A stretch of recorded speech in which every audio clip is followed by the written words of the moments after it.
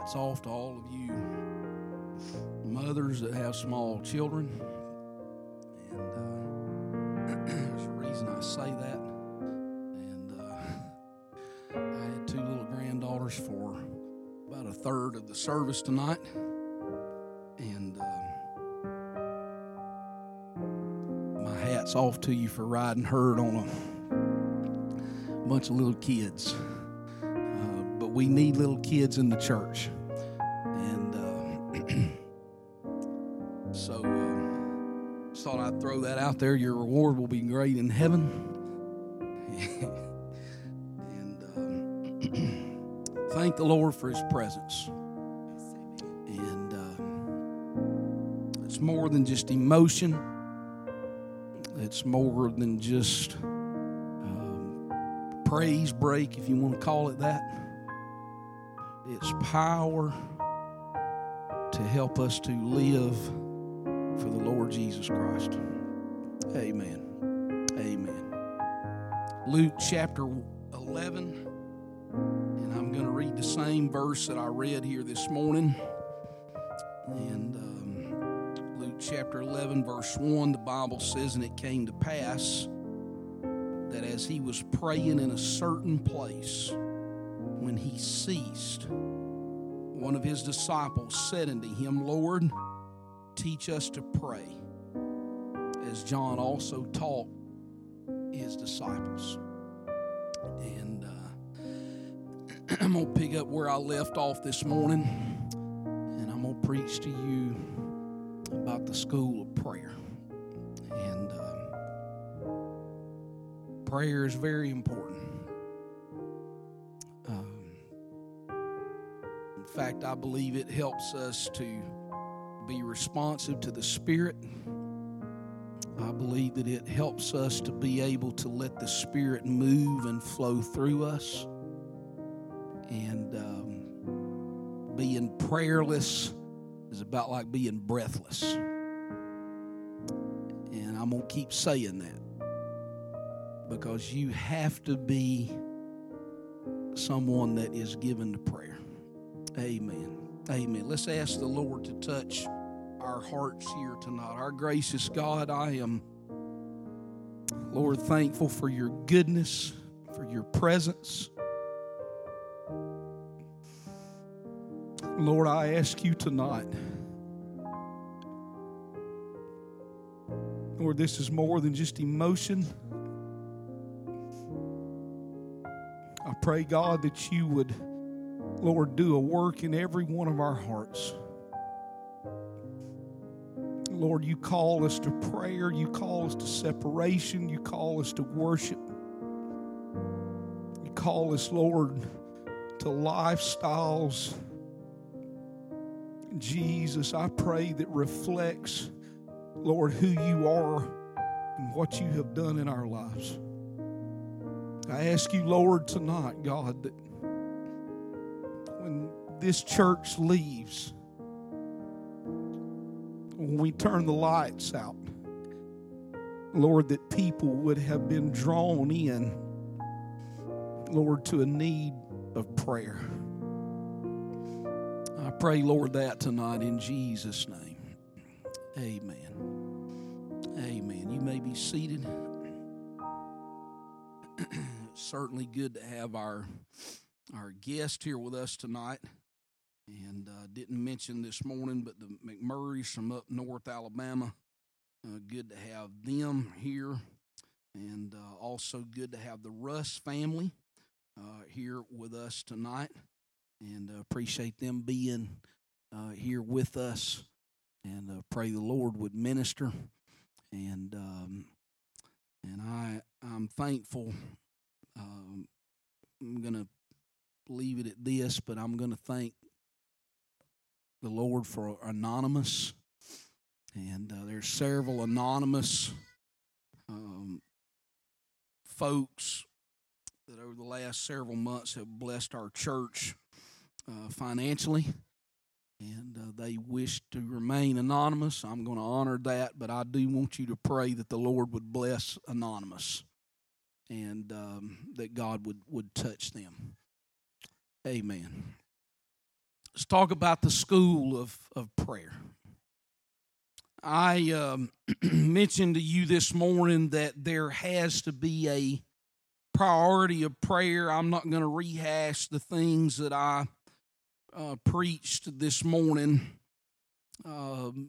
just about that matter of us having a priority of prayer in our lives. I did go through some statistics that were troubling concerning the actions, I guess you would say, of pastors and their prayer lives. And Peter Wagner did a survey, and in that survey he found out that the average pastor in America, this survey was a little older than normal, or a little older, it was in 1992, average of 22 minutes a day. And it's very obvious that I'm certain that those numbers probably have declined even more in ever how long it's been since 1992, 30 years or so. And so if our pulpits in America are prayerless, I have a feeling that the pews are probably just as prayerless as well. And I know that there are times where that the Spirit can stir us. And I would caution all of us not to get confused about the difference between anointing and emotion. And so if there's a priority to pray, here is what Luke 11:1 brings to our mind. The Bible says there's, Luke writes it, and he was praying in a certain place. And so if there's a priority for prayer, there has to be a place, literally, where that you pray. And Jesus prayed in the wilderness. He prayed in the mountains. He prayed in the synagogues. He prayed with his disciples. And he prayed alone. And now Luke 11:1 reminds us that he prayed in a certain place. There have to be certain places of prayer that are in your life. Whenever I look in the word of the Lord in 2 Kings 4, the Bible tells us that Elisha prayed for that young man that had died. And I don't think that was the first time that Elisha had prayed in that prophet's chamber. That wasn't the first time that he had a prayer meeting in that place. And then in 2 Kings chapter 20, Hezekiah gets news that he is about to die. The Bible tells us that he began to pray there. I have a feeling that, knowing the life of Hezekiah, that was not the first time that Hezekiah, even though the news was bad, I don't believe that was the first time that he had prayed in that way. The Bible tells us in Nehemiah chapter 1 that Nehemiah apparently had a place of prayer, but his place of prayer is a little unique in the fact that he was in a place of captivity. And yet the Bible also tells us in Daniel chapter 6 that Daniel prayed regularly there in his chamber in captivity. Nehemiah prayed in captivity, as did Daniel in captivity. I believe Jeremiah probably prayed in captivity. In fact, I know he did, and Ezekiel as well. And then in Matthew 26, the Bible tells us that the Lord Jesus Christ, that he was there in the garden. That was not the first time that he had been in that garden to pray. And then in Acts chapter 10, the Bible tells us that Cornelius, that he too had a regular place where that he prayed. And if those people were in that place of prayer, and places of prayer produce patterns of prayer. I'm just going to tell you that here tonight, that if you have a place where you go to where that you pray, I promise you there are patterns of prayer that they begin to follow you in those places where that you pray. Over the years, I have read of great men and women of God that gave descriptions about their places of prayer, and generally it would be in a place in their home or in the church that was designed for prayer. You would find there was one man that I read of, and he found 4 or 5 2x6s, and he cut them up, and he made his own altar. I know that most pastors aren't given to carpentry. If you don't believe that, go over and look at the student building and look at some of my carpentry skills, and you'll realize I'm not too much given to carpentry. But anyways, he made a small rough-hewn altar out of 2x6s, and he built an altar. He put it in a little nook in his home that really was not designed for anything else. And he looked at it and he thought, I'm going to turn that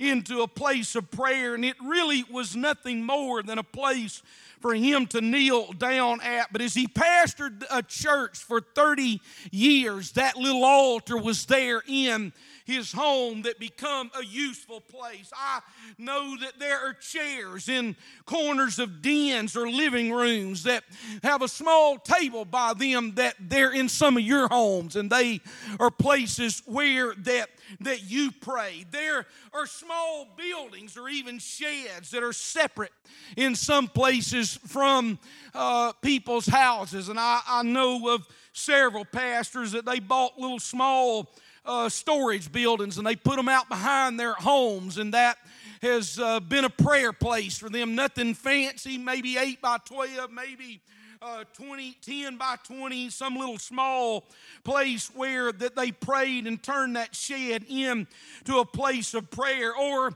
an old church pew that has been reformed so that you are there in that place to pray. I have mentioned to you before about some, and now I know why Brother Patterson tells some of his stories more than once. It's because there's new faces. And there's new faces here tonight, and some of you have not heard of me talk about my granny's little prayer house. In the 70s, and my dad mentioned earlier tonight, places where that did not have air conditioners, and my grandparents on my father's side were in that place, and they did not have an air conditioner, lived in a little small block house, and out behind that house they had 3 little small houses. One was a wash house, had a wringer washing machine in it, and had a stove that they heated up, and through that stove there were some pipes that ran through it that they used that to heat up the water, and they washed clothes out there every Monday. And my granny was always, it was almost like she wanted to put the fear of God in Mark and myself, because she wouldn't let us get near whenever she started feeding those clothes through that wringer washing machine and go through all the process of that. Right next to that, there was a little smokehouse, and they would kill hogs during the winter time, and they would take those hogs and hang them up, and they would smoke those hogs. This was in the 60s and 70s, and that was the smokehouse. And then right next to that was the fruit house, and in that fruit house there were shells that were there, and during the summertime they canned peas and beans and okra and tomatoes and all that sort of thing, pears. They made jelly, and it all set out in that what they called the fruit house. And then as need arose, they would go out there and they would take that was out in that. But down behind the fruit house there was a little small shed that was probably no more than maybe 6 feet wide, probably 12 feet in length. I don't know its original purpose, maybe just an old tool shed. But my granny had taken and gone to the grocery store, and I still remember that there were boxes that she had whitewashed and she had painted, but the paint was so old that the words had bled through. And I can remember seeing cereal boxes, Chex cereal from Quick Check, and I remember seeing the toilet paper boxes because they were the large boxes, and she would take that and she would put that on the walls there in that little room there, and then she would stuff newspaper down inside, and that was what served as insulation in that little room. And while Mark and I were there, she had a little fan. And that little fan she had over in the corner time. And so whenever we would go in the summer, she would open up the little front door, had a little screen door on it. And she would open that front door and had a little window. She'd crack the windows in it. It must have been, it was like a oven inside that little room there. And she let those windows up, open the door, turn that fan on, cool it down a little bit. And then every day after lunch, unfailingly, except for on Saturdays, my granny would go down and she would walk down to that little prayer house and she would spend an hour plus down there praying. She had a little bulletin board in there and it had pictures, had probably 100, maybe 150 pictures of various people, school pictures, reunion pictures, various things like that. And she'd stand there in front of that bulletin board and she would pray for the people that was on that place. I remember as a kid, and my granny, little small pew that was inside there, and my granny she was oblivious to me and Mark, and I can remember her getting down on her knees and starting to pray there, and she didn't weigh more than maybe 80 pounds, and she would start praying, and it'd start slow, and then it would start building in a way, and next thing you know, she'd start praying and wailing and crying out, and in intercessory prayer, and then break out into speaking in tongues. And Mark and I, that we'd sit there, we were. It was normal for us to be around people that spoke in tongues, so we didn't think anything about it. I have to admit, I'm more interested in being outside that little old prayer house and being locked up inside there with my granny. But now, at the age that I am at, I realize that there were things that were being prayed into my life and into my spirit in that little old small place that was her place, where she was there and she prayed in that place. I beat up on pastors this morning, so I may as well just keep on here tonight. But John Piper said it like this. He said, a pastor that feels competent in himself to produce eternal fruit knows neither God nor himself.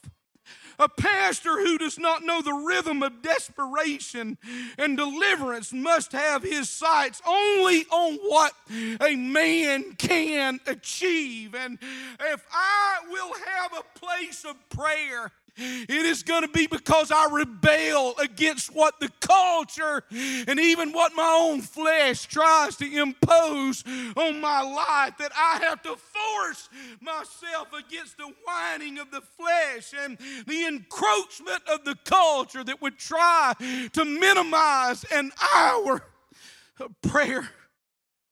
Where is your place of prayer? Is there a place of prayer that you have in your home? Is there somewhere where you can point out to me that has become a secluded sanctuary of prayer, that is a private place for you to pray? Is there a place that you can point to and you can tell me that God has answered some of your prayers from heaven in that private place of prayer? Is there a place that you can show me that the walls and the floors can testify that they have heard your voice crying out in prayer, whether that was in desperation or whether it was prayer that was there in victory? Are there places of prayer that you have in your life? Is there a chair seat? Is there a pew cushion? Is there a small pillow that has a record of tears that have bled out of your eyes and have fallen to that place where that you prayed in your certain place? Or has your place of prayer been replaced with the wooing voices of entertainment, that they are so full of profanity and so full of vanity and nonsense? And are those the voices that permeate your place, not only of where you try to pray, but where you live?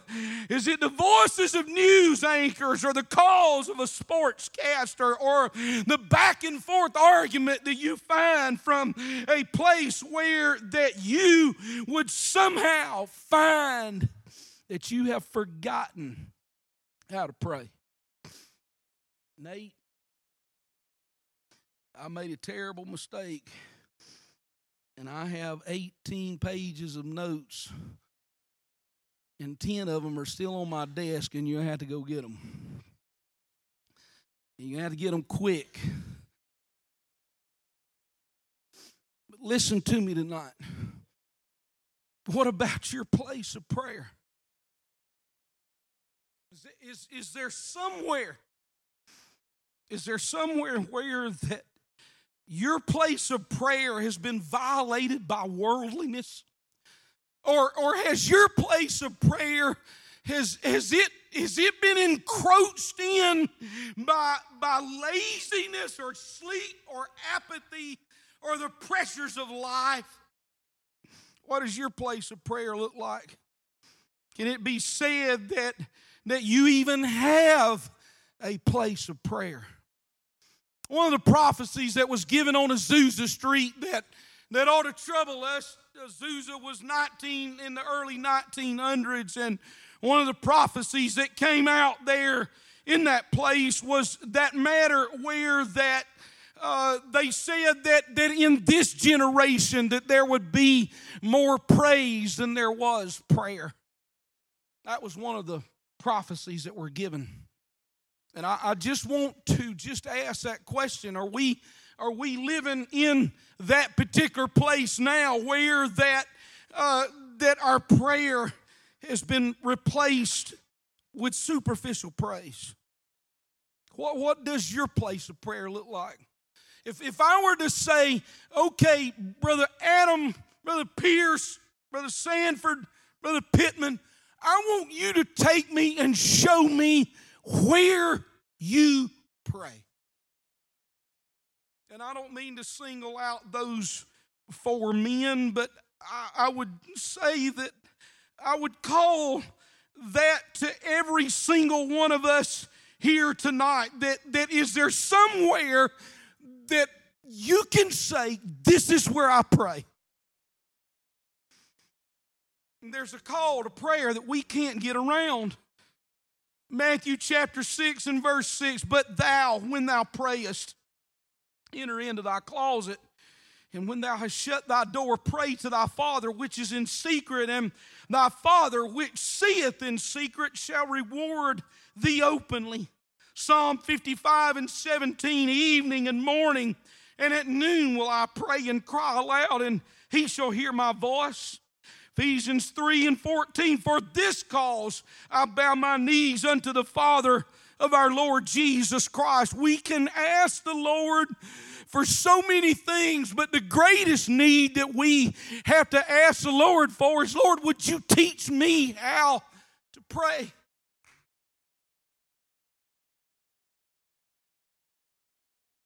And it's something that little Reagan would tell her Uncle Justin, but I don't know how to pray. Do you know how to pray? And I would say this, that oftentimes, whether we like it or not, it's pressure that moves us into places of prayer. Pressure moves you into places of prayer. But I would say that shouldn't surprise us, because the Lord even mentions that in Hebrews chapter 5. Here's what the writer of Hebrews says in Hebrews 5, beginning in verse 7, who in the days of his flesh, when he had offered up prayers and supplications with strong crying and tears unto him that was able to save him from death, and was heard in that he feared, though he were a son, yet learned he obedience by the things which he suffered, and being made perfect, he became the author of eternal salvation unto all them that obey him. And so I tell the church here tonight that number one, there's got to be a priority of prayer. Number two, there's got to be a place of prayer. But I also believe that this scripture bears out that there's a process of prayer. Now, you find that in Luke 11. Look there in verse 2. Luke 11, here's what he says, verse 2. And he said unto them, when ye pray, say, Our Father which art in heaven, hallowed be thy name. Thy kingdom come, thy will be done as in heaven, so in earth.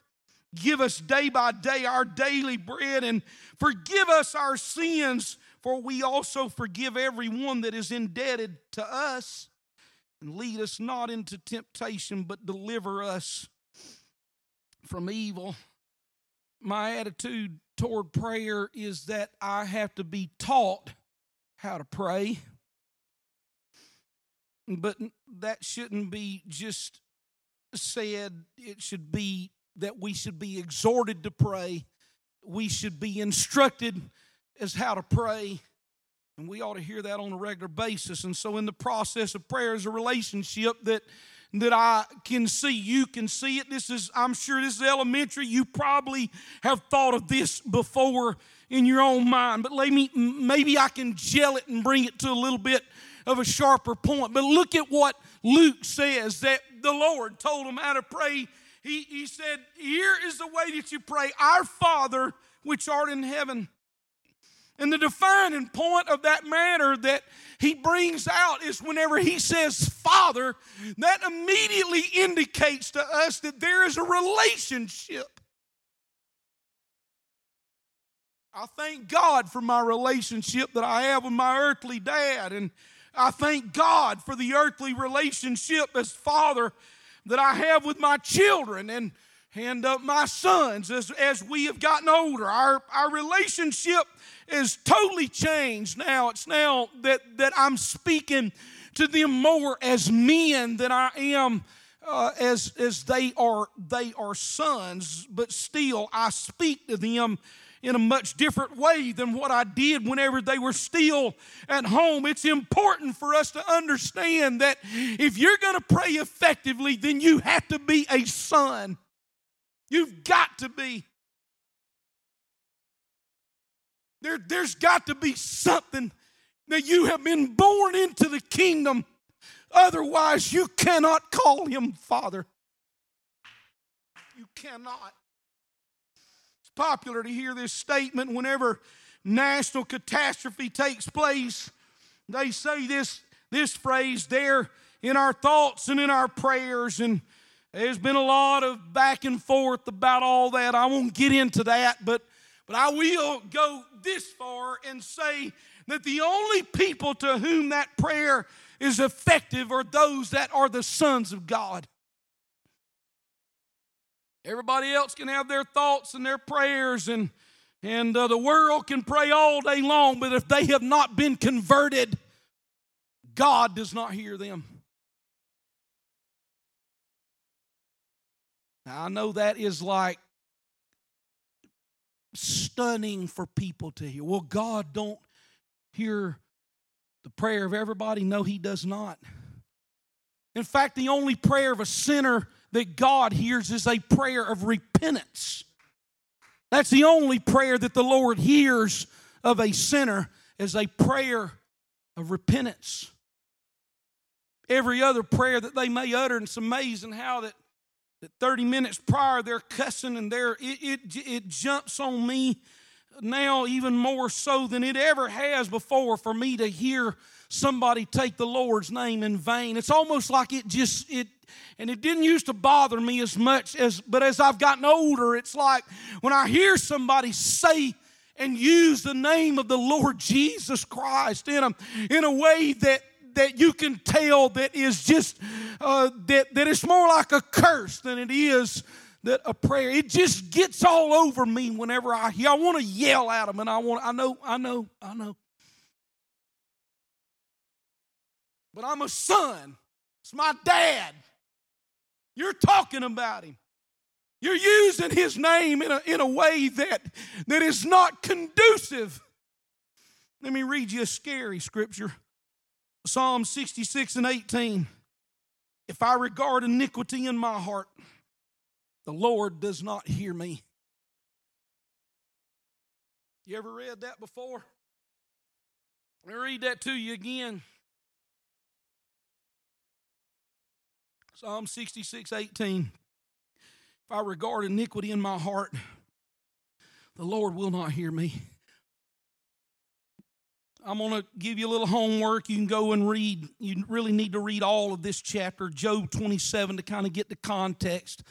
But I'm going to pull 3 verses out of that. These are what are called rhetorical questions. These are questions that are being asked, and the answer is already implicit. They know what the answer is. That's what a rhetorical question is. But Job 27, beginning in verse 8, For what is the hope of the hypocrite, though he hath gained, when God taketh away his soul? Will God hear his cry when trouble cometh upon him? Will he delight himself in the Almighty? Will he always call upon God?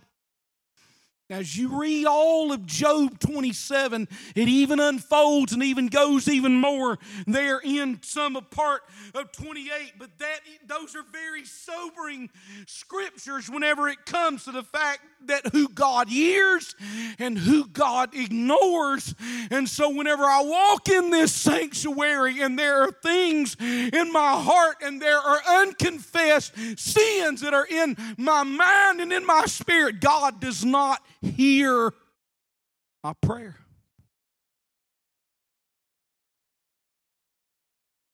That's pretty scary. And so that segment that I read to you in Job tells you what the Bible has to say about those that are qualified to pray. But there's something else that we see here, and you've thought of this. I know you have. You just maybe hadn't had it laid out like I'm doing here tonight. But look at what he says. Our Father which art in heaven. In heaven. The fact that the Lord is in heaven should point us to a destination that causes us to understand that our prayers, that they have to reflect heavenly ideas or heavenly interest. That makes sense? Our Father who art in heaven. And there are times where I spend a lot of time, and I spend perhaps too much time praying for things that are not focused on heaven. But just as there is a relationship that we see in this model prayer, we also see something that's called reverence. And I have camped out on this a number of times as I have prayed over the years. It's what he says, hallowed be thy name. What does that mean? Hallowed, that means made holy. That means to be set apart. That means to be moved and separated from worldly matters and worldly things. And if you wonder why that the Bible puts such an emphasis on holiness, right there's the reason. Because one of the most important things that you do as a child of God, as a son of God, has its foundation rooted in holiness. Holiness is important. It involves the inward man. It progresses to the outward man. You don't have to worry about external holiness if there is true holiness that is working on the inside of your heart and your spirit. Now, I will tell you this. You have to corral your flesh and set up boundaries. That's what Romans 6 is about. And whenever Paul tells us that we have to mortify our flesh, why is he telling me that I have to mortify my flesh? It's because he's saying there are tracks, there are boundaries that you have to put up. And that if you let your flesh go, it literally will rule and it will strip your life of any kind of strength and power that the Lord might have placed there. I could walk through the entire prayer phrase by phrase, just like I have with these two, but that's maybe not all of my goal here tonight. Now, I preached to you this morning, sometimes you can get inspired, and when you're inspired or convicted about not praying enough, and then somebody leaves you hanging and they don't tell you how to pray, that can create massive frustration. And so I'm going to spend the rest of this time, maybe 10 minutes, maybe maybe 20 minutes, maybe 30 minutes, I don't know. Hannah, wave at me when I get on 20 minutes. Just Hannah wave at me, none of the rest of you wave at me. Okay, but let's talk about this matter. If you're called to prayer, these are just things that have just developed in my life over a number of years. And maybe if I can share this with you, especially to some of you younger people that are here tonight, maybe it can help you to go in a direction and you will get to I'm just going to say this, okay? I want all of you younger ones in this church, John Paul, Brother John Paul, Sister Brittany, and Caitlin and Kay and Grace and Chrissy and Samuel and Hannah and Kayla and Gracie and Brother Jonathan and yeah, they're right there. You thought you was going to sneak out on me.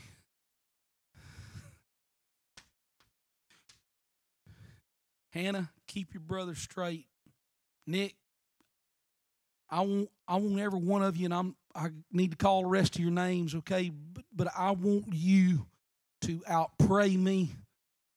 I want you to know more about Scripture than what I know. I want you to preach and teach better than what I do. And so if there are things that I can maybe encourage you here tonight that would be helpful, then that's what I'm going to do. I may not have much of an altar service, but I'll just say that this morning's altar service will work, and we'll have one tomorrow night and Tuesday night and Wednesday night. The first thing I want to talk to you about is the atmosphere. And a whole lot can be said about that if I will be effective in prayer. And I've got to take it very seriously what the Lord had to say about a private closet. It's going to be somewhere where you can withdraw to. It's important we have corporate prayer.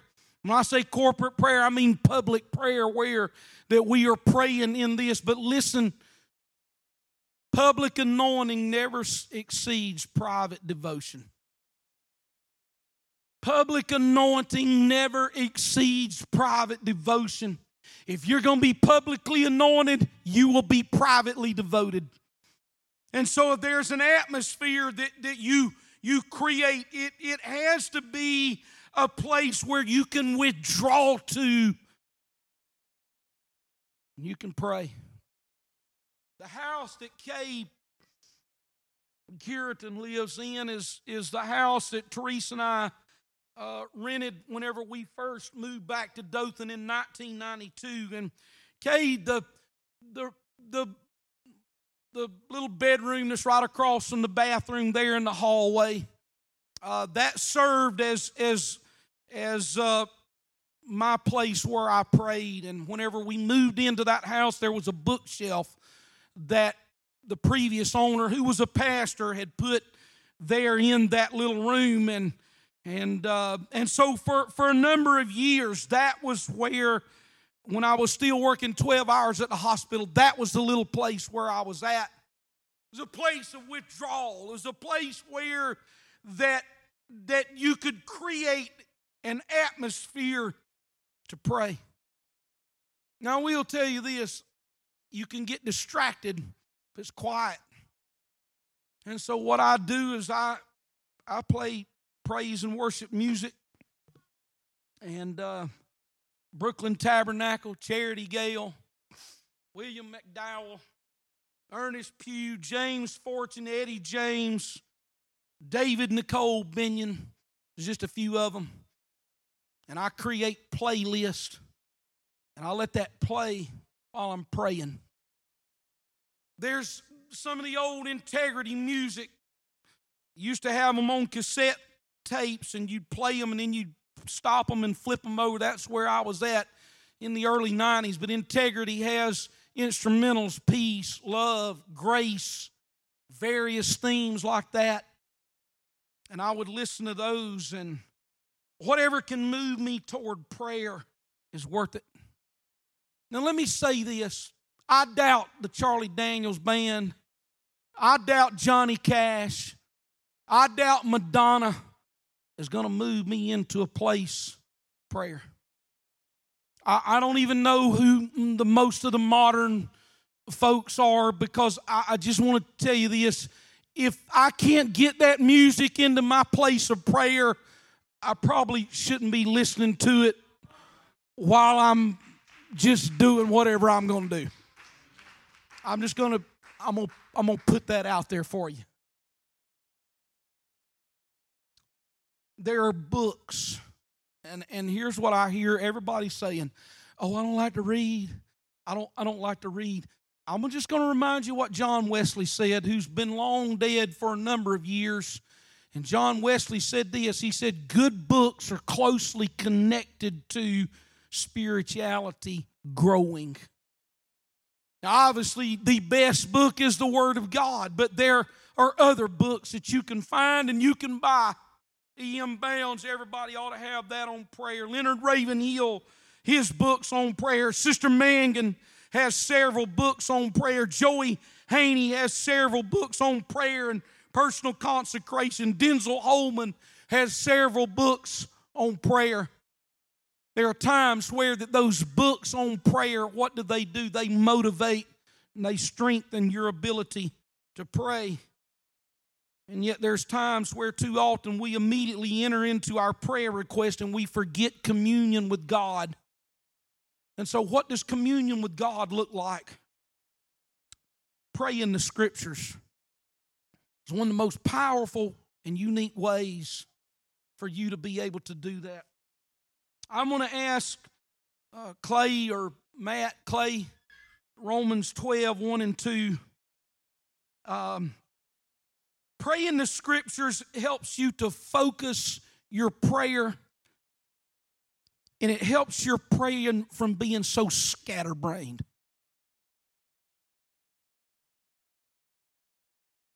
And so I'm going to, you can see it on the screen there, but this is some of the ways that I have adapted that prayer. Because of all you have done for me, I present my body, I present my mind, my thoughts, my words, my actions to you as a living sacrifice for this day. I want to be transformed by the renewing of my mind. Deliver me from the thinking that the world wants to impose on me. Keep me back from thinking like carnal and worldly and unsaved people. Do not let their words or actions get into my mind and spirit. Let my thoughts, let them be godly and reverent and clean and hungry for righteous things. Let me affirm your will that is good and acceptable and perfect. What is that scripture doing? It's speaking to my submission to God. Clay, if you could put up 1 Thessalonians 5:18. This speaks to adoration and thanksgiving to God. In everything, give thanks. Lord, I thank you for making provision for me and my family. I'm thankful, Lord, for the gift of health that you have given to me. I'm thankful that you have placed a love for your word in my heart. I'm thankful for my family whom you have preserved from evil, and you're working toward their salvation. Lord, even though it's difficult at times, I thank you for helping me to navigate through heart-rending disappointments and sleep-robbing trials of life. I can see now how that they have been beneficial for me. Help me to be thankful for the current dilemmas of life that I'm facing, knowing that by your sovereignty, that they will also work towards your good and my eternal salvation. I'm going to tell you, the devil don't want you praying that kind of prayer. He don't want you praying in that way. He wants you ungrateful. He wants you unthankful. He wants you critical. He wants the world to bleed into your mind saying, oh yeah, you didn't get your chance. They tried to work you over. They tried to do you in. They're trying to hold you down. That's the thoughts of the enemy. But what does the Lord say? In everything give thanks. Psalm 139, 23 and 24. That's prayer speaks to self-examination. Great God, I ask that your Spirit search my heart. Reveal any areas of unconfessed sin that I am aware of or unaware of. Lord, I acknowledge these to you and I ask you for your forgiveness. Don't try to skip out on self-examination in your prayer life. Because if you try to skip out on self-examination in your life, here's what happens. The Lord never can dig around for places and watch out where you've got grudges, where you've got personal animosity, where that you're holding on to things that is going to make you bitter. As the writer of Hebrews said, that we've got to pull out that root of bitterness. Whenever you pray in a manner of self-examination and you open your heart up to the Lord, that you're there in that place. Lord, teach me how to pray like John taught his disciples. When you start praying like that, the Lord can get in and start weeding things out of your life, in your spirit. Ephesians 5:18 speaks to the infilling of the Spirit. Seek for the Spirit. Lord, I seek for your Spirit to control me and to fill me on this day. I want to be filled with your Spirit. Lord, when I walk by your Spirit, I do not fulfill the desires of the flesh. Galatians 5:16. Lord, if I walk by the Spirit, I will also walk. If I live by the Spirit, then I will walk by the Spirit. Galatians 5:25. Now, Galatians 5:22, 23. I'm going to go through this in less than a minute, but you can spend a long time praying on this. Galatians 5:22 and 23 speaks to the fruit of the Spirit. Lord, please help me to love. Help me to have joy. Help me to have peace. Help me to have patience and goodness and kindness and faithfulness and gentleness and self-control. I remember something Brother Griffin told us whenever we were in Bible college. He said, "Man, I'm just going to throw this out for you." He said, before you're ever really going to experience the depth of the fruit of the Spirit, he said, you're going to have to experience the opposite of that fruit. And I've lived long enough now. When I was in my 20s, I thought, what in the world is he talking about? But I've lived long enough now to realize that if you're going to have real love in your life, you're going to have to know what it's like to hate somebody.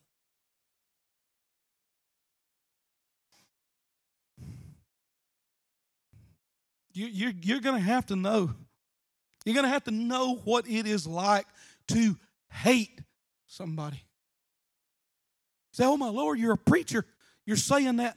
I'm just telling you now that when the Spirit starts getting down into our hearts and into our lives and moving, there's all sorts of things that the Lord starts moving and pulling away. If you're going to experience joy, you're going to have to walk through some valleys of depression and disappointment. If you're going to experience peace, then you're going to have to experience what war feels like. And that's usually on the inside of our hearts, and I'll move on. Matthew chapter 6 and verse 33. That's praying about the purpose of life. Seek ye first the kingdom of God and his righteousness, and then all the other things will be added and taken care of. Lord, I want to love you with all of my heart and all of my soul and all of my mind. I want to love my neighbor as myself. Lord, my purpose is to love you completely, to love self correctly, and to love others compassionately. Lord, help me to love people that have not had the advantages of life that have been given to me. Oh, Jesus, I'm fearful, Lord, for that phrase, to whom much is given, much is required. Lord, you have given so much to me. I plead with you, Lord, that your investment, God, that you have, Lord, put in my life, please don't let it go to waste. That's what prayer looks like. Lord, I have been called to follow you and to be a fisher of men, Matthew 4:19. Lord, help me to be a witness to those that don't know you, and help me to participate in the Great Commission to go and to make disciples, Matthew 28:19 and 20, Acts chapter 1 and verse 8. Lord, I want to glorify you by bearing much fruit, and so that when other people look at my life, they don't glorify me, but they glorify my Father who is in heaven. John chapter 15 and verse 8. Proverbs chapter 3 and verse 5, you know that. Verses 5 and 6, I will trust in the Lord with all my heart and lean not to my own understanding. In all my ways, I'm going to acknowledge you. You're going to make my paths straight. Lord, help me to know that you cause all things work together for good to those that love God and those that are called according to his purpose. Romans 8:28 and 29. Now I'm going to finish with this. I hope you're writing some of this down, and this will be helpful to guide and direct some of your praying as well. Ephesians 6:10 through 18, you know that. Finally, my brothers, my brethren, be strong in the Lord and the power of his might. And then Paul goes down verse 10 all the way down through 18 and names off all the pieces of armor. But here's what we have to do. It speaks to protection and warfare, and you are in a war. Your children, they are in a war. Your spouse is in a war. And so, Lord, because I'm in a war, my mind, the world wants to destroy my mind. So, Lord, help me to set my mind on the things of the Spirit, Romans 8 and 5. Lord, since I have been raised up in you, I'm going to set my affections, my mind on things above and not on things below. Colossians 3, verses 1 and 2. Lord, this is my chief sin. I am anxious about so many things. I worry. I fret. But Lord, help me not to be anxious for anything. But in everything, by prayer and supplication with thanksgiving, I want my request to be made known to you. And then the peace of God, which passes all understanding, all comprehension, it will guard my heart and it will guard my mind in the Lord Jesus Christ. And so, Lord, whatever's true, whatever's honorable, whatever's right, whatever is pure, whatever is lovely, whatever is of a good repute, if there be any excellence, if there be anything worthy of praise, Lord, please let my mind dwell on those things, because there is a battle against my mind. But Lord, I'm also aware that there's a battle against my flesh. And Lord, I know that my old self, it was crucified with Christ so that I'm no longer a slave to sin. And Lord, when you died, I died, and I'm freed from sin. That's what your word says. And so therefore, I'm going to reckon myself dead to that sin, but I'm alive to God in Christ Jesus. I'm not going to present my members of my body to sin as instruments of unrighteousness, but I am going to present myself to God as one that's alive from the dead, and my members as instruments of righteousness to God. Romans chapter 6, verses 6 and 7, verse 11, and verse 13. And so if there's a war against my mind, and if there's a war against my flesh, then what I have to do is I have to renew my mind. I have to reckon my flesh to be dead. And then that last enemy is the devil. And so what I do with that is I resist the devil. James chapter 4 and verse 7. I didn't give that one to you, Clay, but if you could put that up. James chapter 4, verses 7 and 8. Submit yourselves, therefore, to God. Resist the devil, and he will flee from you. Draw nigh to God, and he will draw nigh to you. Cleanse your hands, ye sinners, and purify your hearts, ye double-minded. Lord, when I submit myself to you and I resist the devil, he will flee from me. Lord, I'm going to be of a sober spirit. Help me to be alert. My adversary, the devil, is prowling like a roaring lion seeking to devour me. Help me to resist him and be steadfast in my faith. 1 Peter chapter 5, verses 8 and 9. And then I will take up the full armor of God, that I may be able to stand and resist. I'm going to put on the belt of truth and the breastplate of righteousness. I'm going to put my feet in the preparation of the gospel of peace, and I'm going to take up the shield of faith so that I'll be able to extinguish all the flaming, fiery darts and missiles of that evil one.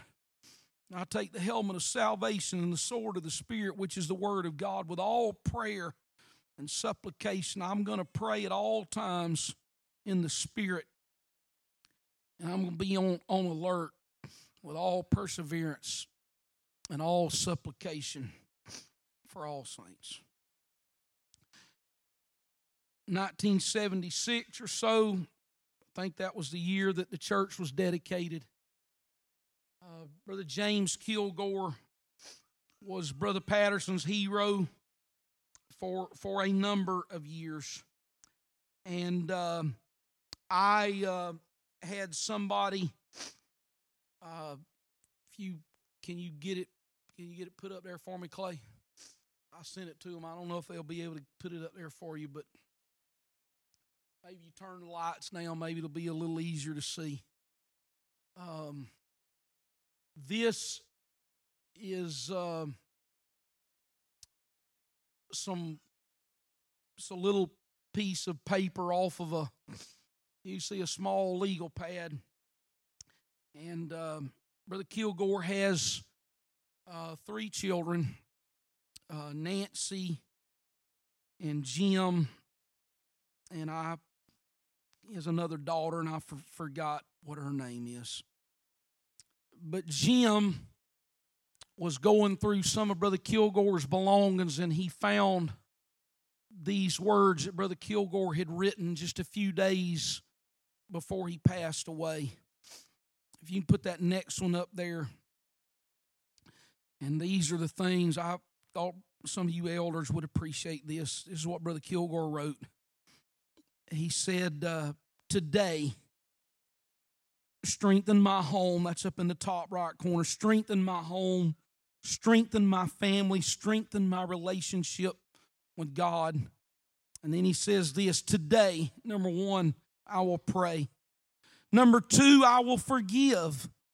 Number 3, I will love with a pure heart fervently. Number 4, I will live by the word. Number 5, I will be real. Number 6, I will be free from hypocrisy. Number 7, I will worship in spirit and in truth. Number 8, I will not sin.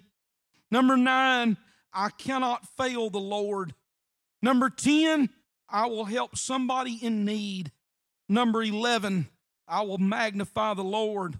Number 12, I will discipline myself.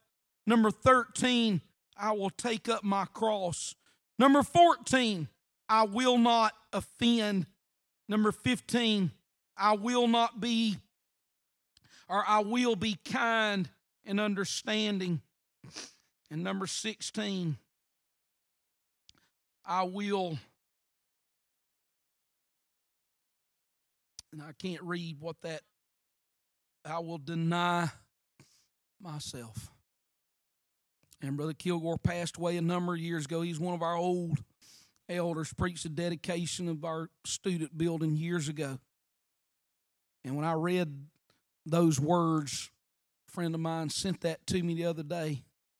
I thought, you know what? Those are some very valuable things to have in your life. And you are consciously going to have to give yourself to prayer.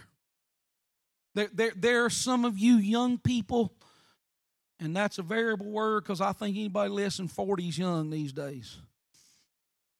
There are some of you here, you're less than 40, and the Lord is planting seeds in your heart and in your spirit right now that if you continue to be faithful, you'll outrun every one of us. But the key word is this: you've got to be faithful, you got to be disciplined. Now, I'm finished.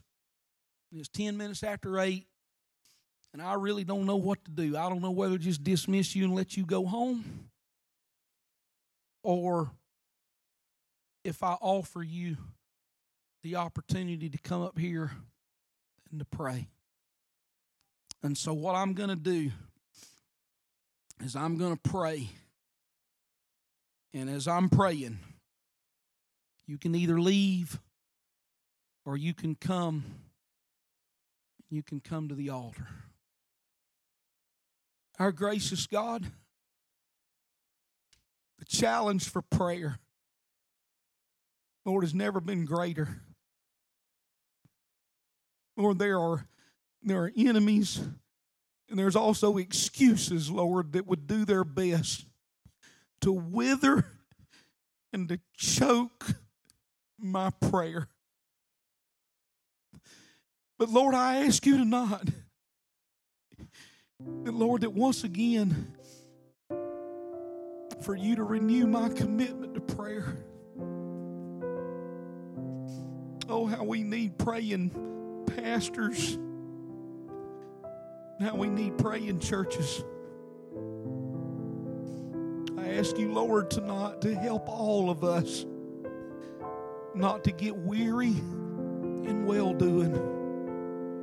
Oh, please, Lord Jesus Christ, help us to be effective in our private places of prayer. In Jesus' name we pray. Amen. Amen. Amen. The Lord bless you. I'll just say, if you feel like you want to be dismissed, you want to slip out, I won't be offended. The Lord bless you. If you want to stay and pray, you're more than welcome to do so.